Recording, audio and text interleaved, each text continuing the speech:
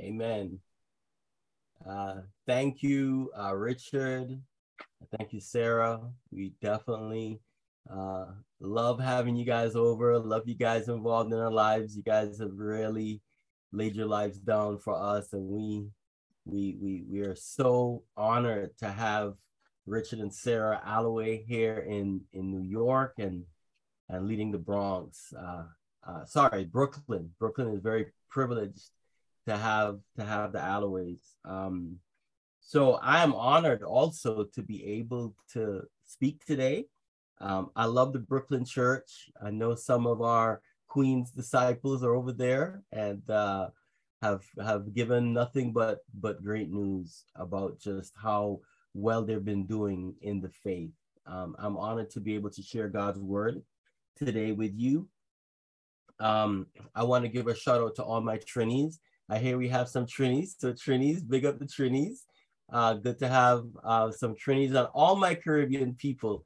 Many of you know that my wife and I spent 9 years in Trinidad as missionaries, and I grew up in Trinidad. I actually grew up in Jamaica and Trinidad because my mother is Jamaican and my father is Trinidadian. So Caribbean people have a special place in my heart. And I want to give a shout out to all the Trinis and all the Caribbean people on the call. And I do want to let you guys know if you guys can be praying for the church in Haiti. Some of you may know this, but they are going through a humanitarian crisis in Haiti. There's a powerful gang, like a federation of gangs I read, that have taken over the fuel depot in Haiti, and apparently gas prices are $35 a gallon. Okay, now when I was told that, I asked Adler, say that again. He said, yeah, $35 per gallon. And the country has shut down. People are afraid to go to work. Banks are only open 3 days a week. So just pray, please pray for our brothers and sisters in Haiti, because they're definitely challenged. Just just with basic necessities, food, etc. So please keep them in your prayers. So my title today, the topic today, is the call to dig deeper in the Word. And I am that this year I'll be 34 years old as a Christian, and my goodness, the Word of God has changed me, transformed my life, transformed my way of thinking.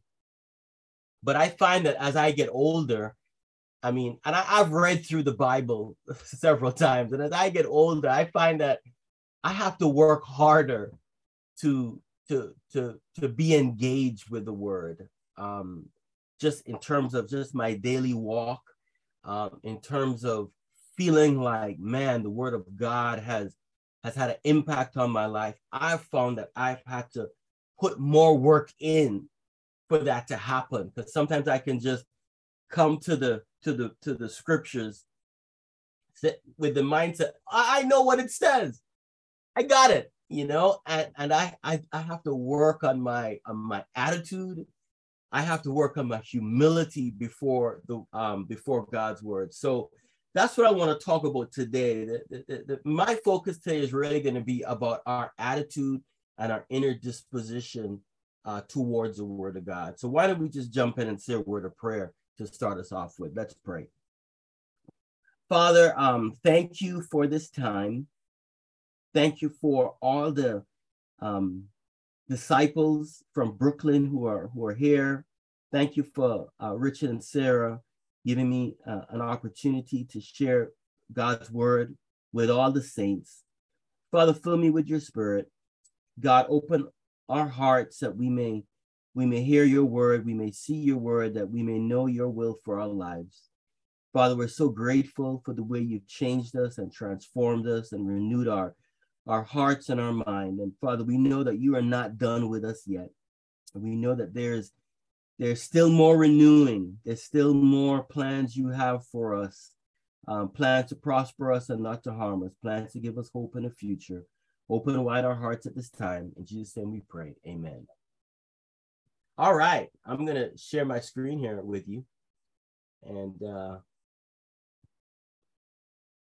okay, here we go. The call to dig deeper in God's word. You guys seeing that? Yes? Thumbs up. Call to dig deeper. Excellent. All right, let's see. Let's see how I do that. All right, great. Jeremiah 15 says, Lord, you understand, remember me, and care for me. Avenge me on my persecutors. You are long-suffering. Do not take me away.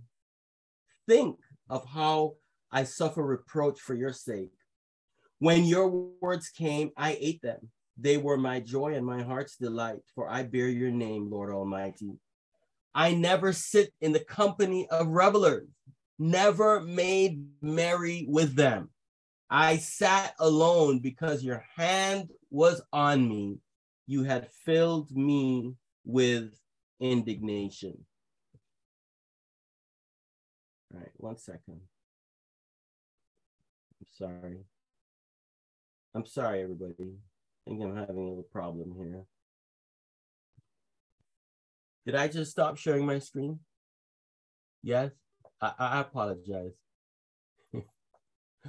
Okay, let me do this again. All right.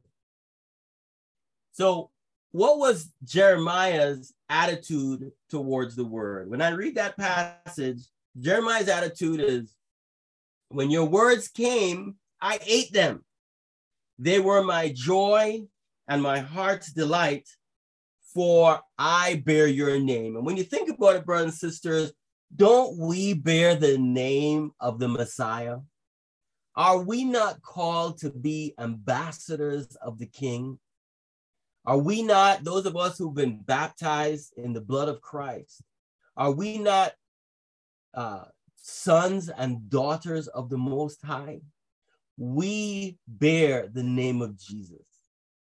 What was Jeremiah's attitude? Man, when your words came, I ate them. They were my joy and my heart's delight.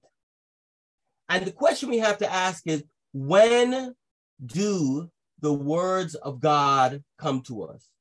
When does God speak to us? I believe that every time we open our Bibles, God speaks. Every single time. Now, you may only have 5 minutes to read a psalm, okay? I know sometimes days can get really busy, and you only have 5 minutes to read a psalm. Those 5 minutes, the word of God is coming to you. Every time you read the Bible, you hear the living word of God. Every time you come to a midweek, the word of God comes to you. Like today, the word of God is coming to you. These are the scriptures are taken from the word of God. God is speaking through his word. Every time you come to church on Sunday and you hear the message, whether it be the communion or the contribution or the sermon, these are the words of God that are coming to us. And the question is, what is our attitude towards God's word? Is our attitude like, oh, I've heard it already and I felt that. I'll be honest with you, I've felt that. Is our attitude like, oh, I can't wait for the sermon to be done so I can go home and catch the Giants game? Is that our attitude? Or do we eat them up? Are they our joy and our heart's delight? I love what Richard shared earlier. When we had Richard and Sarah over, we wanted to really treat Richard and Sarah special, especially for his 60th birthday. And Robin and I went all out. We said, we just want to do the best we can to encourage him. You know, we live here in New York. We are kind of like a foodie culture. We've got some of the best restaurants in the world. We've got foods from all different parts of the world. I hear that in Brooklyn, there are some awesome Trini restaurants. A brother told me that some of the best roti and curry are in Brooklyn, all right? But you can get food. The other day, my son celebrated his 26th birthday. He took us to a Japanese restaurant in Brooklyn. And when you think about the foodie culture, there's different foods hit you in certain ways, the different spices and seasonings, and food cooked in a particular way has an impact on your palate. So much so that when a food hits your palate, you remember it. It gives off all sorts of endorphins, and you remember that food. You remember the restaurant, and then you can actually recommend that food place to your friends. Why? Because the food there is delightful. And there's nothing wrong with that. Food is delightful, especially food from different cultures. But you know, when we read the Bible, we have to understand that we have the heart and mind of the living God, that his food, the food that he gives us, we should receive it as delightful. We are blessed, brothers and sisters, to have his instruction. Do we value the word of God as Jeremiah valued the word? I think as we are striving to learn how to dig deeper in the word of God, the first step we got to take is to look at our mindset towards God's word. The word of God is powerful. The word of God has instructions for eternal life. The word of God has the power to rescue mankind out of darkness and sin. The word of God has the power to renew us from the inside. There is nothing of greater value than the word of God. And so every chance we get to read our Bible, to hear the message at a midweek or at a Sunday service, the first thing we got to ask is, let me make sure I come in to hearing the word of God with the right attitude. Let's look at Matthew chapter 5, the Sermon on the Mount. Jesus said, do not think that I've come to abolish the law or the prophets. I've not come to abolish them, but to fulfill them. For truly I tell you, until heaven and earth disappear, not the smallest letter, not the least stroke of a pen, will by any means disappear from the law until everything is accomplished. Therefore, anyone who sets aside one of the least of these commands and teaches others accordingly will be called least in the kingdom of heaven. But whoever practices and teaches these commands will be called great in the kingdom of heaven. For I tell you that unless your righteousness surpasses that of the Pharisees and the teachers of the law, you will certainly not enter the kingdom of heaven. So this passage is taken from Jesus's Sermon on the Mount, Matthew chapter 5, verses 17 to 20. And in this passage, Jesus tells us what his attitude is towards the word. He said this, until heaven and earth disappear, not the smallest letter, not the least stroke of a pen will by any means disappear from the law until everything is accomplished. Jesus is saying, not the least stroke of a pen. He's not even talking about a word, just a stroke of a pen. He's saying even the smallest letter and the least stroke of a pen is of such great value to him. It is greater than the disappearance of heaven and earth itself. That's what Jesus' attitude was towards God's word. In Jesus' mind, every iota of the word of God was of great value. And he said, everyone who sets aside the least of these commands and teaches others accordingly will be called least in the kingdom of heaven. But whoever practices and teaches these commands will be called great in the kingdom of heaven. Now, this passage really challenges me because I know for me, I have a tendency of sort of grading the word of God. Like some parts are super, super important and other parts, well, it's kind of easy to set aside because, hey, it's just kind of there, but I don't see it as that important. That's more of a confession, all right? For example, in my mind, and I have to really work at this, but in my mind, there's certain sins that are like major sins, like immorality, adultery. Those ones are the heavy hitters, you know what I'm saying?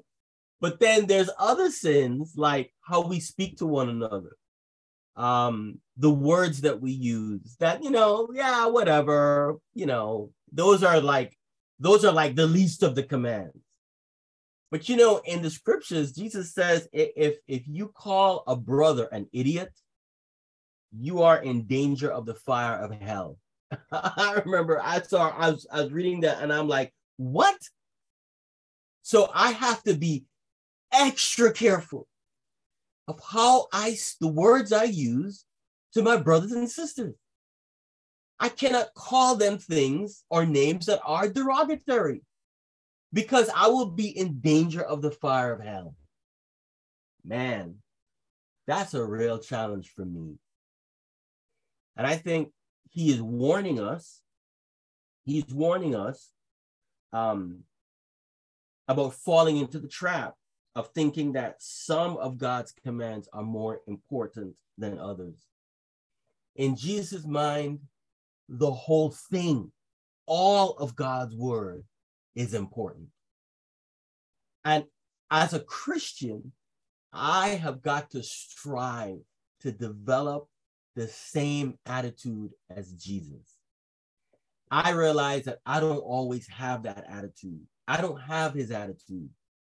I tend to say in my own mind that some parts are more important than others. That's the wrong attitude to have. And I want to be one as a son of God who strives to have the same attitude towards God's word as Jesus did. And the question is, how can we develop a Christ-centered attitude towards God's word? I mean, that's the question that I wrestle with. And I hope you're wrestling with that question too. I think one of the ways that we can develop a Christ-centered attitude towards God's word is to pray. I think we need to ask God to open our eyes. The psalmist says, open my eyes, God, so I may see the wonderful ways of your law.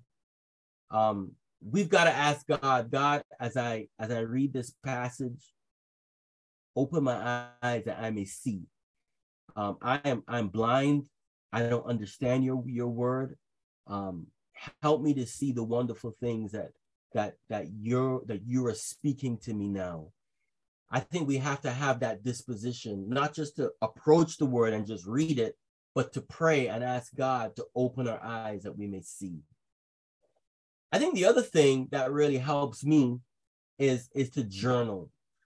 When you read God's word, you got to engage with it. You got to write things down. You got to take notes. You got to ask, write things down that trouble you, that inspire you, or that challenge you. Take notes. I also want to encourage you to take notes during sermons, because you just don't remember things if you don't write them down. I think taking notes is a way that we can put our minds and our bodies to work when we are listening to a sermon. When I go to a movie, I don't take notes. I really don't, because I go to a movie to be entertained. I don't go to a movie with a notepad. I just sit back and go, okay, buddy, entertain me. Ask me how much I remember about the last movie I watched. Very little. But when I hear sermons, whether I'm in a staff meeting or whether someone else is preaching, I try to take notes, and then I go home and I review those notes because I want to make sure that I am getting what the speaker is saying. And if I'm challenged by something in the scriptures, I'm going to ask myself, why am I challenged by the scripture? What is it in me that feels so resistant to what this scripture is saying? Why am I resisting what the scripture is saying? Do I have a better plan? Okay. And so we've got to work on, I think we got to work on ourselves. I've got to work on myself and my heart every single time I read the word or I'm exposed to the teachings of God. All right, the last scripture I want to share with you is what Paul said about Christ. He said in Colossians 2:2-5, he says, my goal is that they may be encouraged in heart and united in love, so that they may have the full riches of complete understanding, in order that they may know the mystery of God, namely Christ, in whom are hidden all the treasures of wisdom and knowledge. I tell you this so that no one may deceive you by fine-sounding arguments. For though I am absent from you in the body, I am present with you in spirit and delight to see how disciplined you are and how firm your faith in Christ is. What was Paul's view of Christ? Well, he said it right here. He said, in order that they may know the mystery of God, namely Christ, in whom all are hidden, all the treasures of wisdom and knowledge. Listen to what Paul just said about Jesus. He says that in Christ, all the treasures of wisdom and knowledge are hidden in him. The key word there is the word all. All. If you desire wisdom and knowledge, the place to find it is in Jesus's word. And we have access to the words of Christ, the Messiah. We have it in the New Testament, in the Gospels, and all the treasures of wisdom and knowledge are hidden in Christ. So when I read that, I ask myself this question: do I believe that statement when I'm reading Jesus's words? Do I really believe that in Christ, all the treasures of wisdom and knowledge are hidden in him? Do I really believe that? You see, if I don't believe that, or if I'm struggling to believe that, then I'm going to equate the words in the Bible with, say, the words in a novel, or the words in the New York Times, or the words in the encyclopedia. And there's no difference in my mind. And that's a problem. Until I come to true faith that in Christ, all the treasures of wisdom and knowledge are hidden in him. Until I come to true faith, my inner disposition towards God's word is going to be distorted. I'm not going to be motivated to read the Bible every day. I'm not going to be motivated to take notes when I hear sermons. I'm not going to be motivated at all, because in me, okay, I do not have that belief that in Christ, all the treasures of wisdom and knowledge are hidden. And that's more something that this is what Paul declared about Jesus. And this is what I've got to ask myself, do I believe that? Now, I want to make a point here. Paul didn't always believe that about Jesus. Okay, remember Paul? He was Saul. He used to kill Christians. He used to think, oh man, these guys have rid them from the face of the earth. But Paul grew. He grew and he matured to the point where his view about Christ was completely changed. Because he was able now to say in his spiritual growth, man, all the treasures of wisdom and knowledge are hidden in this man, Jesus Christ. He got to that point in his faith. And I believe we all can get to that point in our personal walk with Jesus. And the truth is, you know, when you're in the real world, if you want treasures, you got to dig for it. Here's a guy digging a tunnel and he's going to go catch some diamonds and gold. You know, you have to dig. If you want treasures, you have to dig. And this is treasures on earth. How much more spiritual treasures? We have got to dig. And digging takes time and digging takes effort, because true treasures are not easily found. You got to do the work. You got to do the hard work. And one of the things I want to encourage you to do, and some of you are doing it already, I want to encourage you to read your Bible every single day, every day. Force yourself, push yourself, say, I'm not going to go to bed without reading at least a chapter a day. Some of us may be doing that. Some of us may have fallen out of that habit. But I tell you, if you develop that appetite for the Word of God, one chapter is going to turn to 2 chapters, and it will come to a point in your life where you feel like your day is incomplete if you don't read the Word, if you don't have God's Word speaking to your soul on a daily basis. And I believe if we do these things, if we read our Bible every day, if we take notes, if we journal, if we wrestle with the scriptures, we'll be engaging our heart and our mind with the Word of God. Slowly, our attitude, our disposition towards the Word of God will change. And one day we're going to discover that what Paul said was absolutely true, that all the treasures of wisdom and knowledge are hidden in Christ. And we have found these treasures, and we have found this knowledge, and we value it greatly. Praise be to God, who has given us these blessings from his Word. Amen. And that, brothers and sisters, is my lesson, to dig deeper into the Word.